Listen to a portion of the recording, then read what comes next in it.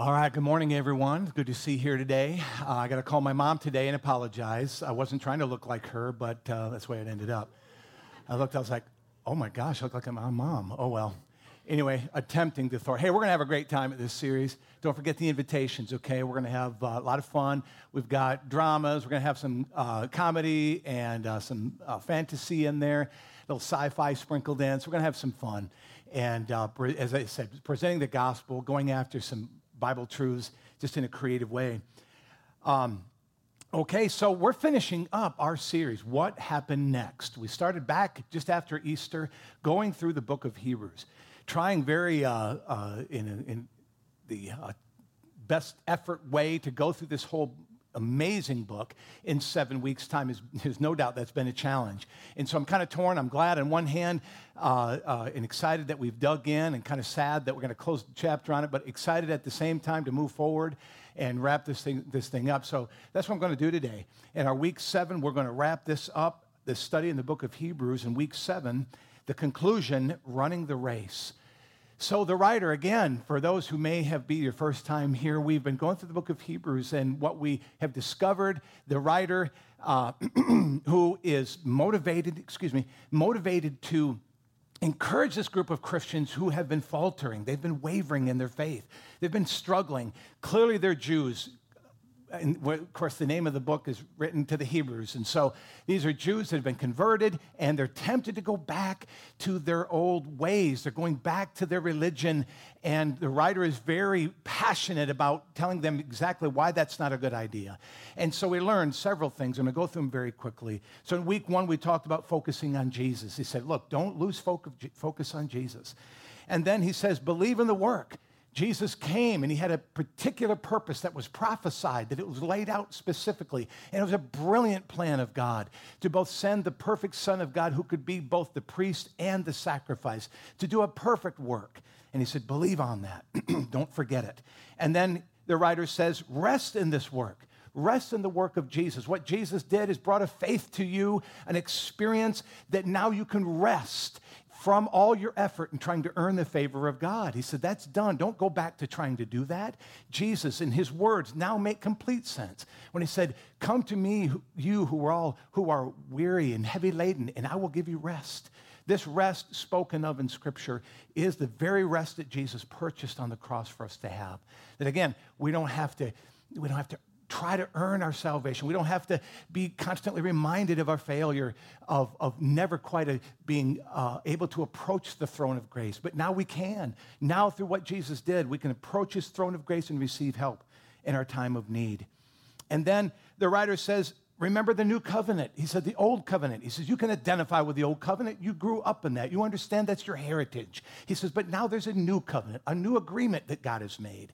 And it's through the blood, not of bulls, goats, and pigeons anymore, but it's of the blood of Jesus. He said that door is closing. That's over for you Jews. He says there's a new covenant that has been opened through the body of the Lord Jesus Christ. He says the curtain has been taken away. It's been replaced by Jesus himself, who says, come on in. Come boldly before this throne of grace. Then we talked about the suffering. He said, now some of you have suffered for your faith.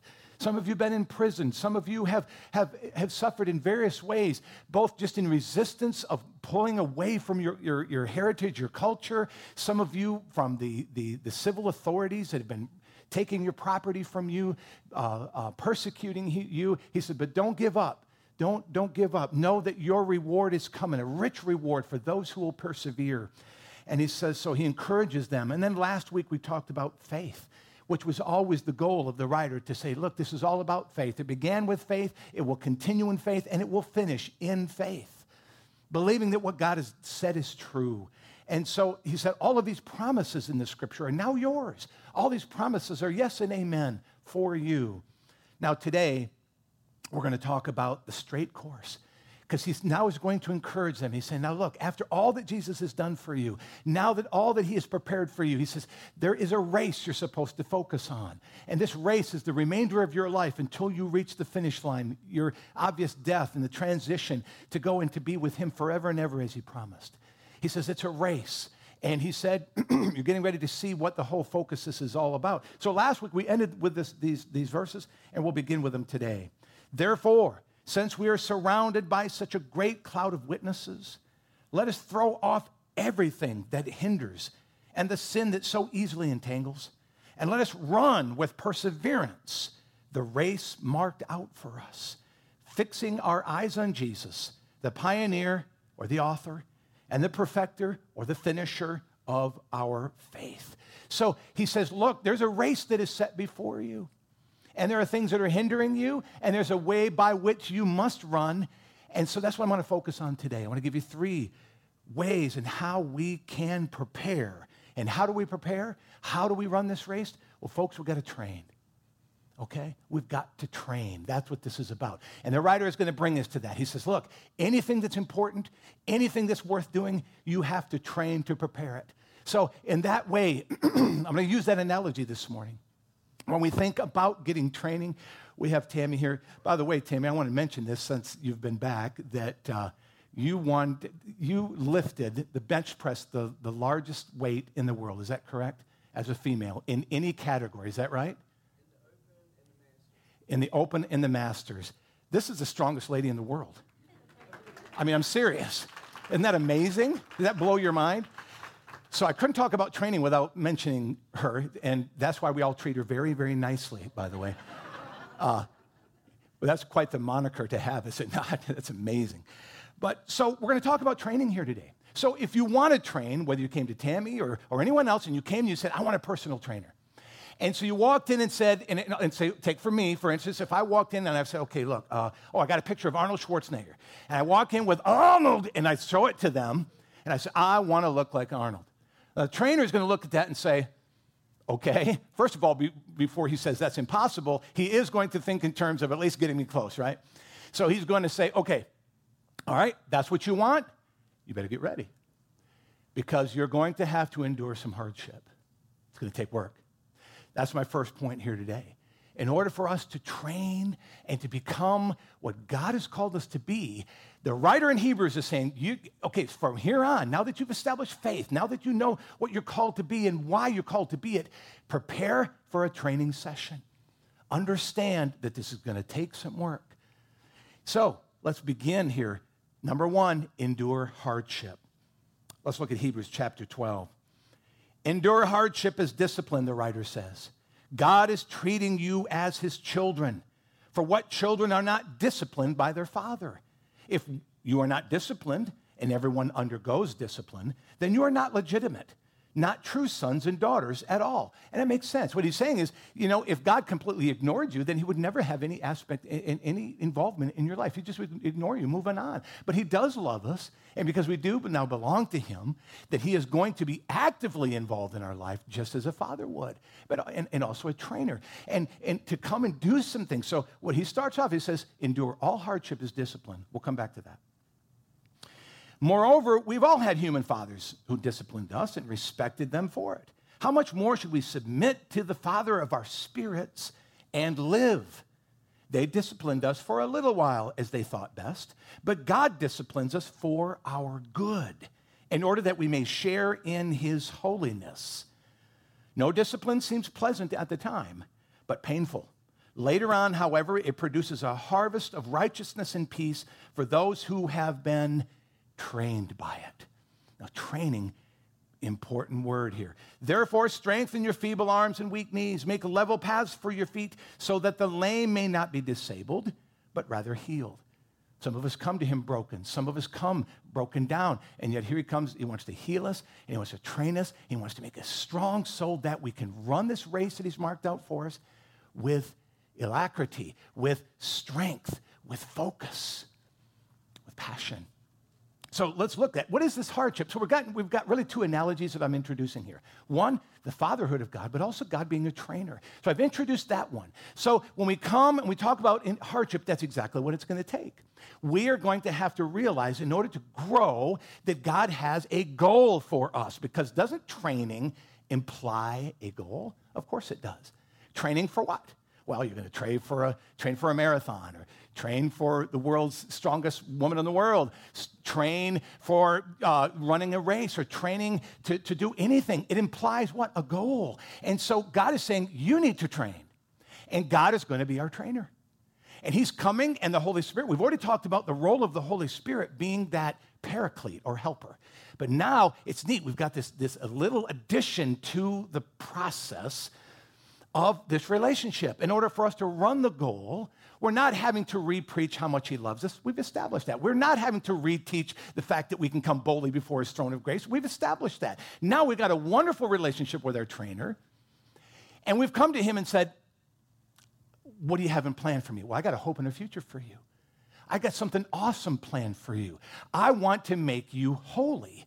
And in the holiness that comes from your life, you're going to impact this world with your message, with your life. And people are going to turn to me as a result of what they see in you happening. And so, what does that require? Well, going back to my analogy, you got to show up. You got to go to the trainer. You got to say, okay, here I am. All right. They say, it's going to take some work. All right, well, I'm ready. And that's exactly what we have to do. We have to submit to the Holy Spirit's work, who goes to work saying, okay, now, we're going to go through we're going to toughen, we're going to strengthen up some muscles. We'll get to that here in just a bit, as to what muscles we're really talking about needing to get strengthened. But that's what goes on. So what I'm telling you is that initially, folks, this is not going to be easy. No one ever said that the Christian walk was going to be easy. It is going to be tough. And Jesus said that. He said, they persecuted me. They're going to persecute you. You're going to stand out like a sore thumb in order to become holy. I was talking with Jamie just the other day, and I wrote holiness up on the whiteboard because we were just talking about some things theologically. And I wrote it on the board, and I looked at it, and I turned to those who were in the room, and I said, why are we afraid of that? Why are we so afraid of holiness?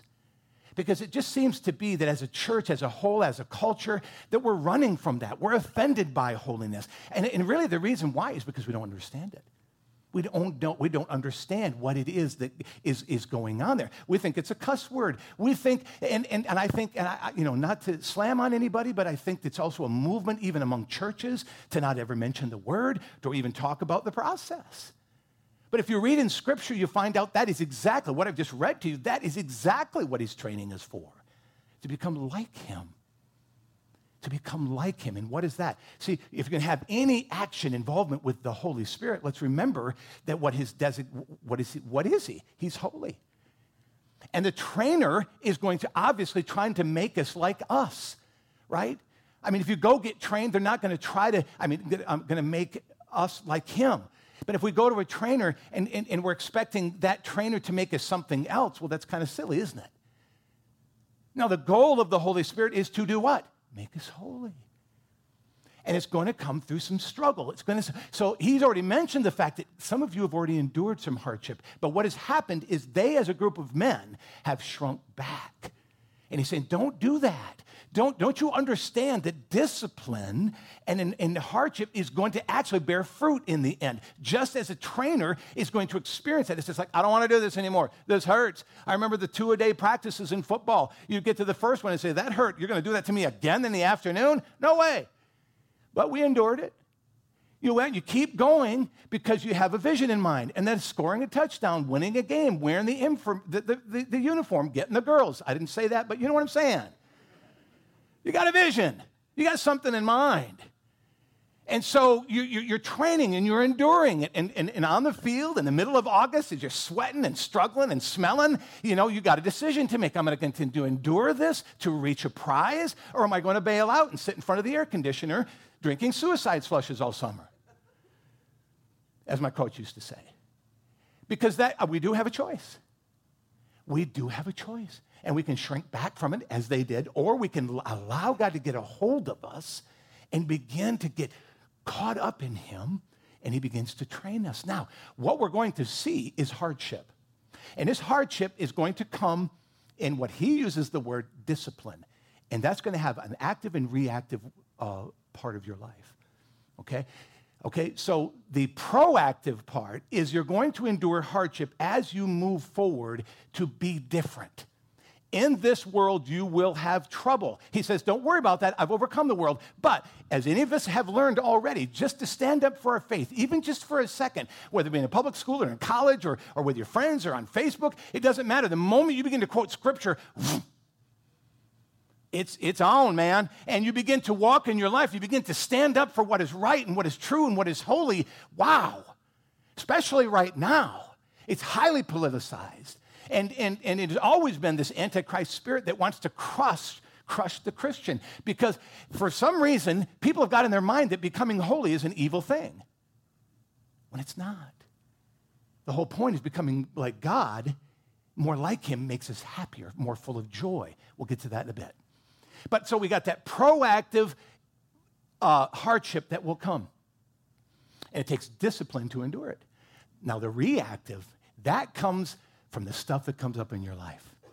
As you are walking this out, you begin to find that there is still undisciplined areas of your life. There's different areas that the Holy Spirit wants to get after. And so it's very much like, I've been using this analogy, I'll stick to it, that when I coached for a long time, young boys in baseball. And so as a coach, I would walk out in the field, and one of the things that I would do is I'd work with these young boys, and I would begin to just kind of evaluate each one of them and say, okay, you're holding that bat wrong. I don't know, who taught you that? Well, let's not talk about it. How you learned it wrong. And you're also throwing the ball wrong. You're not holding it right. You're not taking the arm back. So let's work on what we call the fundamentals. And so now, as a good coach, a loving coach, perhaps even father-like, you're going to present this to them in a kind way. You're going to point those out. You're going to smile at them, and you're going to, as I did, I never embarrassed a kid. I would just pull them aside and say, hey, man, look, this is what I want you to do this weekend. I want you to pull out the batting tee, and I want you to swing the bat just like this over and over and over and over again. You need to relearn some things. So working like that, that's the training. That's going after those things. Well, then a game comes. That boy gets out on the plate. He swings the bat wrong all 3 times, strikes out 1, 2, 3. Now, when he comes off the field, am I going to walk up to him and just slap him across the face? You moron, what'd you do that for? And yet that's what we all think is going to happen. That's even what maybe you have experienced at some point in your life. But that's not God. That's not God at all. And that's not what a loving father or trainer would do. So what I would do is just wait until the game is over. Then pull him aside and say, hey, man, so how'd you think you did today? Well, I struck out all 3 times. Do you know why? I was swinging the bat wrong? Yeah. Tell you what, let's go back over this again, buddy. Let's keep working on this. Not going to embarrass you, not going to shame you, not going to do any of that. We're just going to learn. We're going to grow because I am training you. I am coaching you. Now, that's using that analogy. Now, let's look at the rest of our life. That's exactly what the Holy Spirit is doing. He's there to come and coach you. He's going to point out some areas where you're holding the bat wrong, where you're living life wrong, where you're doing it wrong. You're making bad choices. You're drawing on wrong wisdom. You're doing it like the world does it. And God, because he loves us, is going to confront it. Why? Because he loves you. Isn't that what I just read? God is treating you as his children. For what children are not disciplined? By their father. If you're not disciplined and everyone undergoes it, then you're not legitimate, not true sons and daughters. Moreover, we've had those human fathers. He goes on and just uses the whole analogy to say, when God gets in your way, that's a good thing. It's when God ignores you, be afraid. But when God loves you, the scripture says that God resists the proud. And we talked about this last week, so I want you to see the difference. I mean, God could ignore you and just say, well, just have at it.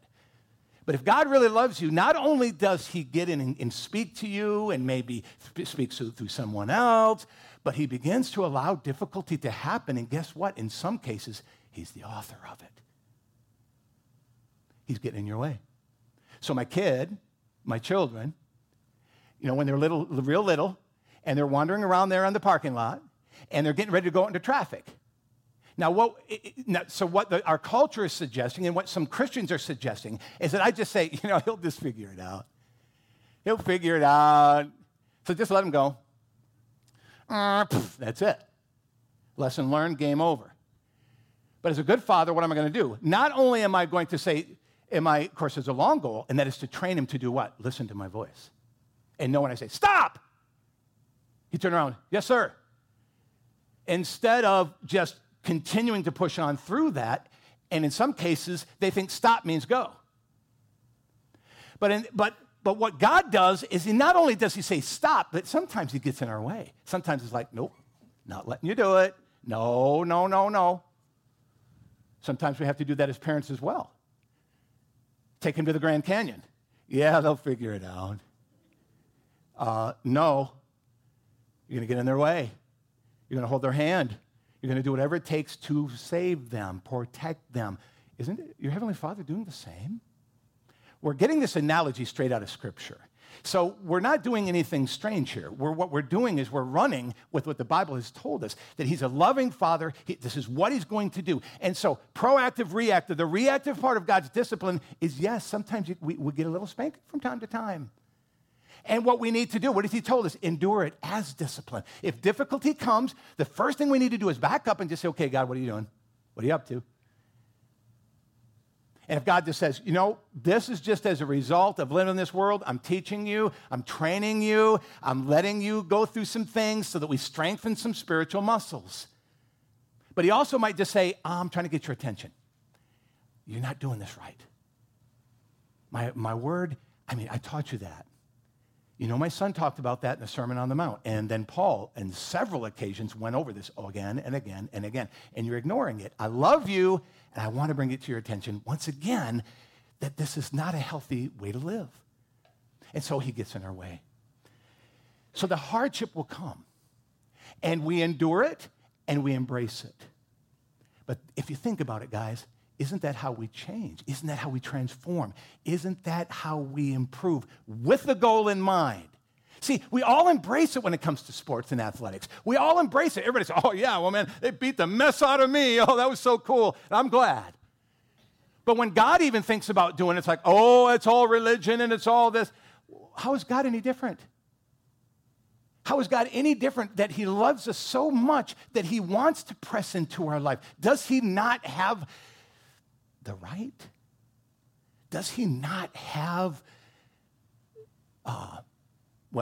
the right. And why? Because he died for you and me. He died for you and me. He purchased us at a great price. And now he has every intention of helping us discover that which is good and right, that we might become more like what he wants us, and that we could be able to run with real joy toward the goal that he has for us, and then that erupting into eternal life with him forever. Folks, the second thing we need to do in order to train is we got to throw off the entangling things. He says, let us throw off everything that hinders and the sin that so easily entangles. So it's interesting. There's really two categories here. There is throwing off the things that are distracting, and they're not necessarily sin. Isn't that interesting? Now, and then there's sin, and we're going to talk about that in a minute. But he's just talking about those things that distract us, that can actually get in our way and really, and I kind of see it as Christians sometimes just relegating, this whole experience with God just to religion and ritual.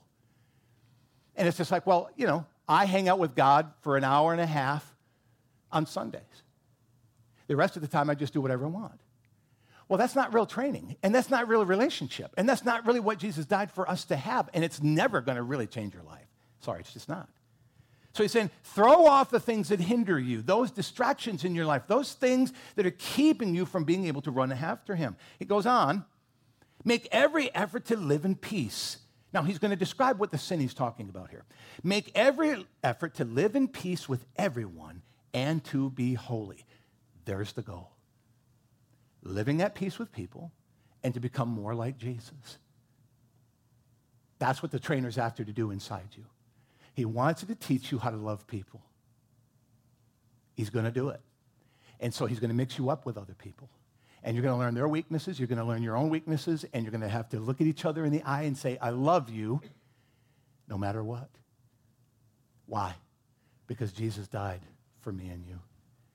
He died for them. He died for me. I'm no better than they am. There is no room for boasting here. No one's more spiritual than another. No one has a better situation than the other. And I'm talking all across every economic line, racial line. We are all his kids. And we got to learn to get along. Then he goes on. He says, without holiness, no one will see the Lord. And he throws that in just to counter anyone who might just suggest otherwise. But verse 15, see to it that no one falls short of the grace of God and that no bitter root grows up to cause trouble and defile many, See that no one is sexually immoral or is godless like Esau, who for a single meal sold his inheritance rights as the oldest son. He mentions three things, which is why, I'll just throw it out there, why I think Paul wrote this book. I'm going on record in saying that, Chris. I'm going to do it. And there's reasons for it. If you finish the rest of chapter 13, you'll see he talks about Timothy. He talks about various things that are so Pauline. Anyway, that's just my 2 cents. But he goes on, so let me go back to the top of the verse. He says, make every effort to live at peace, right? Without holiness, no one sees the Lord. Verse 15, see to it that no one falls short of the grace of God. There it is. That's what keeps us from being able to run the race. And that is, isn't that interesting? That he throws grace in there, which is why I think this is so Paul. He throws grace in there because the writer knows, the Holy Spirit knows, and now we know that the only reason and how we can change, how we can ever become holy is but for the grace of God. It is the grace of God. It is the work of the cross. It is God's grace that causes us to will and to do of his good pleasure. It is the grace of God that comes and helps me, teaches me, trains me to say no to ungodliness and to embrace kingdom priorities. It is only the grace of God that works powerfully inside me. And I only get that grace when I submit my soul in humility to him. That's it. Don't try to earn it. Don't try to make it happen. I can't make myself holy. I didn't die for me, and you didn't die for you. You've got a Savior. You've got a Holy Spirit. You've got the Holy Spirit who's ready to make that happen in your life. The only requirement is to recognize that that is true and to humble yourself. She's saying, don't forfeit the grace of God. And he goes, now he's going to go on and show us how we can forfeit it. 3 main things. He says, don't let bitter roots rise up among you. Bitterness will shut it down. You want to know how you shut down the grace of God in your life? The powerful work. In other words, can I go the whole way? What will shut down the transforming power of God in your life or slow it down are these 3 areas. Bitterness. Jesus spoke about it in Matthew 18. He says, hey, look, do not thumb your nose at forgiveness. You've been forgiven a great amount of sin.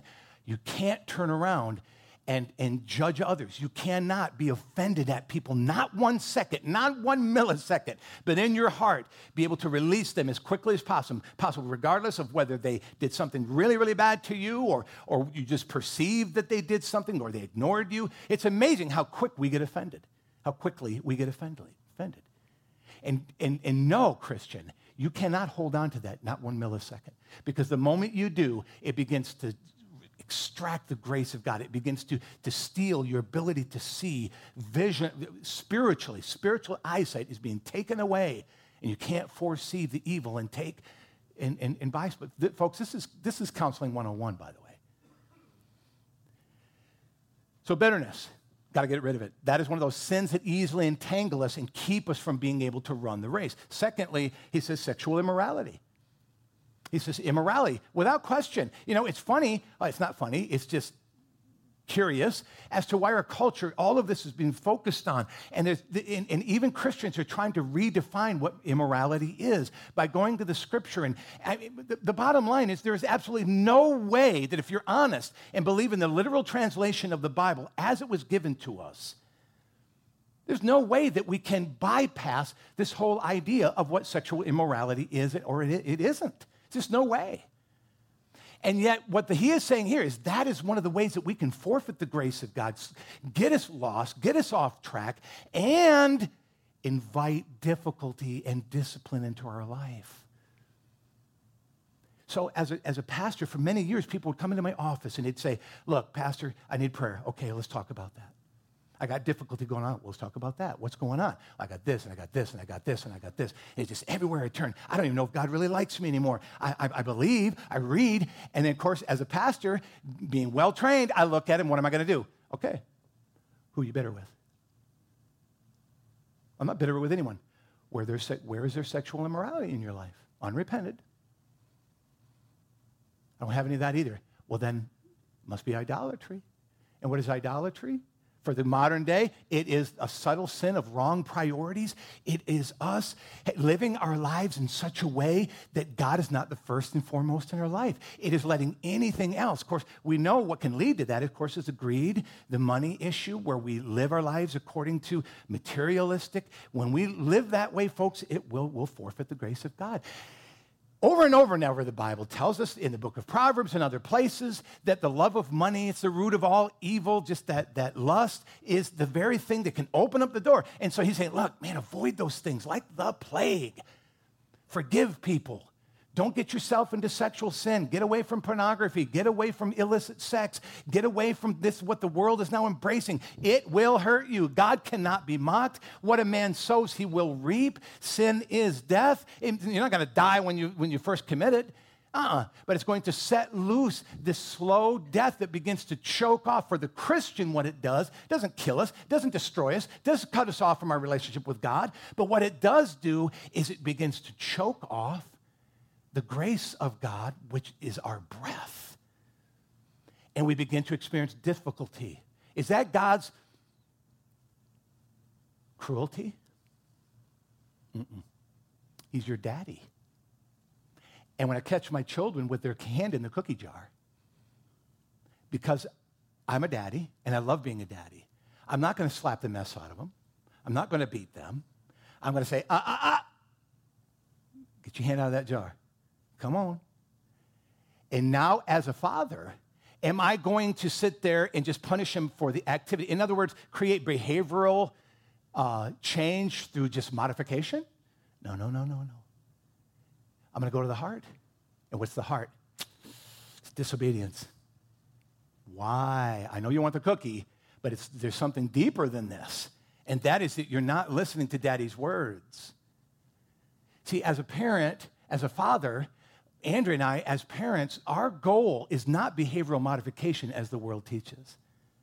And we wonder why we have the mess in our culture today. It's because we've bitten into this huge lie that if I can just change and get children to do what I want them to do, that they'll have a happy life. You got to deal with the heart. You got to have that heart. And God has his heart for us. And when we embrace it, so I'm going forward with it as a parent because I got a double message here. But as parents, we've got to raise adults, not raise children. And they will rise to your expectation. And if you don't have any, well, guess what they're rising to? Vision for their life.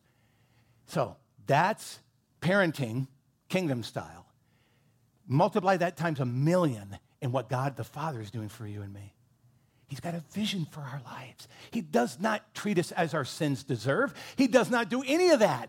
But he does resist us from time to time. He does let in a few struggles from time to time. He does allow us to kind of stand back and say, man, you've been asking me and pushing me and pushing me and pressing me. I'm just going to let you have it this time, and you're going to see, you're going to get burned. And then we come to him and say, Lord, forgive me. And he's not there to slap us. What does the Bible says? He's faithful and just to forgive our sins and to receive us and pour out all the grace. Paul teaches that in Romans chapter 6. Shall we go on sinning so that grace may increase? By no means. We died to sin. How can we live in that stuff any longer? The goal is to get away from it. But in his loving, merciful, faithful love for us, he is going to continue to help us. It's just like that kid striking out at the plate. He comes, he puts his arm around us and say, you did it again. Yes, sir. Well, it's okay. Let's keep working on this. I love you. I'm for you. I want to see you succeed. See, that we lose sight of the goal here. The training, the discipline has a goal, a purpose, and that's to make us more like him. And not just some cruel, I'm going to make you all like a bunch of little Jesus zombies. What does he know? We will be happiest there. Well, there's a greater theological connection here as far as going back to Adam and Eve in the garden, amen, so on and so forth. Folks, the final point is this. We got to build the key muscles. Got to build them. And what are the key muscles? Paul tells Timothy in chapter 1, verses 18 and 19. He says, Timothy, my son, I'm giving you this command in keeping with the prophecies once made about you, so that by recalling them, you might fight the battle well. Now we've got warfare. 3 analogies. Father, training, war. That's another thing we're being trained for. Spiritual warfare. Verse 19, holding on to faith and a good conscience. If Tammy were going to train you and you walked in and she would look at you and say, yeah, these are your muscle groups that are weak. This is what we need to work on. This is what we're going to help strengthen and make better. God's the same way. You come to him and he goes, faith and a good conscience. We need to strengthen those. Because faith is the doorway to everything. Faith and growing in faith opens the door to believe that my sins are forgiven, open the door to believe that God has a good plan and perfect plan for my life. It is to believe and embrace God's purpose for my life. It is to believe and embrace that when I run hard, he's going to be with me step by step. Nothing happens spiritually, nothing without faith. And so that muscle has to be not underdeveloped as so many Christians, but it needs to be overdeveloped. It needs to be like Arnold and his pectoral muscles, which were apparently the largest in the world at the time. Little free fact there. You ladies are going, ew. Anyway, moving on. Holding on to faith, and then a good conscience. We just talked about that. What is a good conscience? Folks, it's embracing the truth that we need to be free on the inside. We already learned in the book of Hebrews that blood, bulls and goats and pigeons could take away, what it did is it staved off death, but it did not restore the soul. It never changed anybody, but the blood of Jesus will. It will. He goes on there back in, 8 and 9, he said, it is through the blood of Jesus that our consciences are cleansed from acts which lead to death. Our consciences are cleansed from acts which lead to death. Folks, that's the goal, is to get our heart right, to get it clean, to recognize the difference between sin. That's what holiness is. What is holiness? Becoming more like God. Being so hypersensitive that our conscience be like skin that is not calloused.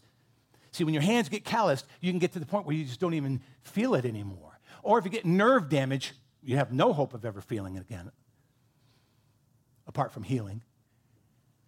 But our conscience is supposed to be so sensitive that when something is irritating, even just a bit, we're like, okay, what's going on here? What did I do? What did I say? What am I thinking? We need to get to the point when we feel a disquiet in our spirit, we ask the question, what's going on? I do that. As a matter of fact, going back just a few years ago when I went to that sabbatical, that was the one thing I came away with, was a deeper, more clear awareness, and I call it self-awareness, of knowing why am I happy and why am I sad? And stopping. When I feel depression, when I feel sadness, when I feel something disquieted, I'll just stop. I'll pull away. Okay, what's going on? What happened? Oh, yeah, I got that bill in the mail. All right, well, we can deal with that. Or, yeah, I let that little lie come in that I thought so-and-so said this about me. Or I read something on Facebook that seemed kind of judgmental. Were they talking about me? You guys following with what I'm saying here? You know exactly what I'm talking about. And getting the kind of sensitivity in your spirit where you offload, man, I am not going to carry unforgiveness, bitterness, or judgment, not 1 second. Man, something comes after me, whether it be a temptation to look at something or the temptation to steal something, because immorality is not just sexual, it's lying, cheating, stealing, it's all that. So folks, look, the goal is for us to build these muscles. And how do we build them? Well, I'll tell you, we build them by building our spirit. Faith is a function of the spirit. A good conscience, of course, is a function of the soul. Working those together will bring us forward into a goal of being like him and happier, much happier people. As a counselor, talking to people to say, look, I see that you are depressed, you're angry, you're distracted, you're confused. I know that in the Bible, it's narrowed down to 3 basic things. Let's just look at them. I mean, it doesn't take rocket science. And that's what can happen is then we just ask the Holy Spirit, where have I gotten off the tracks here? Lord, search me, try me, where? And the Holy Spirit is loving and faithful and just, will come to us. And usually just tell us, yeah, you're swinging the bat wrong. You're doing this wrong. You've embraced a wrong philosophy. You're biting into lies here. You're following a path that was what somebody else's path. That's not the path I have for you. That's not what holiness looks like. And he's so loving and he's faithful and just and good and patient to help us walk through these difficulties, to train us day after day, year after year, lovingly. Is there any scale that we use to measure someone's maturity? I suppose you could come up with one. I'm not interested in that. Not at all. That's the Holy Spirit's job. You know what my job is? I'm your trainer. I'm your spiritual trainer. And when you come here today, when you sit in those seats, then what you're telling me is, Pastor David, help me. Help me move on. And we do two things in order to help you move on. Well, we do three in particular. But the first one is when you come into worship, folks, worship, that is one of the most spiritual things you could do. It's not just singing songs. It is literally the winnowing moment. You want to know where you're off tracks? Come into the presence of God. And you begin to sing, and you begin to worship, and maybe you raise your hands up, and you approach his throne of grace, the Holy Spirit. And what will come to the surface is just literally all those struggles. Perhaps in the holiness of God, you begin to remember where you spoke angry, or you looked at that thing, or you embraced that thought. That's the moment where you really come into that wonderful place of his love, because you can instantaneously, Lord, take it. Lord, forgive me. Lord, wash me in your blood right now. I confess that anger. I confess that lust, that judgment. I confess, Lord, just this week I haven't thought of you at all. Or some of the decisions I've made, I haven't prayed. Forgive me for that, Lord. I want to honor you with my life. So Jesus, you've risen from the grave. Hallelujah. You've risen from the grave. And when I open my mouth up to say hallelujah, they're not just words, I'm telling him. And when I tell him, I'm functioning in the Spirit. And when I'm functioning in the Spirit, I'm becoming. He's doing it inside me. That's the most beautiful part. Is when you come into the presence of God, you're letting him fix you. Isn't that cool? You don't have to fix yourself. You just let him do it. He transforms your heart. He will change your passions. He will get inside there and begin to help you to pull down. You know, I was telling somebody, I actually was writing it very early this morning to a person who was asking for counsel very early this morning. And I said, look, buddy, they're the most powerful thing on the planet, apart from the power of God, is the human will. Be for good or for bad. But if you will this morning give your will to God, then let him take you. Imagine what can happen when a human being who can run hundreds of miles, who can swim. I heard about a guy who swam all the way around England. I've heard of people doing triathlons and these super things that nobody dreamed they could do 100 years ago. But it shows you the human spirit. It shows you when we set our minds to do something amazing, we can get her done. Why are we not rising to the challenge when it comes to the Spirit? Why is that any less important? Why is it an impossibility? It's not. When you engage your will, my friends, that is what we do in worship. But my heart as your pastor, because there in Hebrews 13 at the very end, the writer says, and now this is where I think it's really Paul. The writer says, look, follow me as I follow the Lord. Pray for those who are over you in the Lord. He says, because that's to your benefit, that they're doing well. Follow them. So folks, look, it is my goal as a pastor of Valley Community Church to make this the most mature, the most worshiping, the most God-focused, the most Bible-preaching, most real and down-to-earth and fun and Satan butt-kicking church that this region has ever seen. That's my goal. And so, you walk in this building, that's what I'm going to train you to do. You got a couple of muscle groups I think we need to work on. Faith and a good conscience. Keep working on them. Build your faith by reading the Word. Worship God. We're going to do that in just a moment. And man, every chance you get, do a soul search. See what's going on the inside. Why are you sad? Why are you lost? Why are you confused? Why are you off the path? Well, then just ask God. He'll show you. I don't have to point that out to you. And we're not a church that does that, by the way. That's the Holy Spirit's job. So, as a good coach, I'm going to say, go home and keep working on that swing. Keep working on it. You'll get another chance. All right? Let's stand up this morning.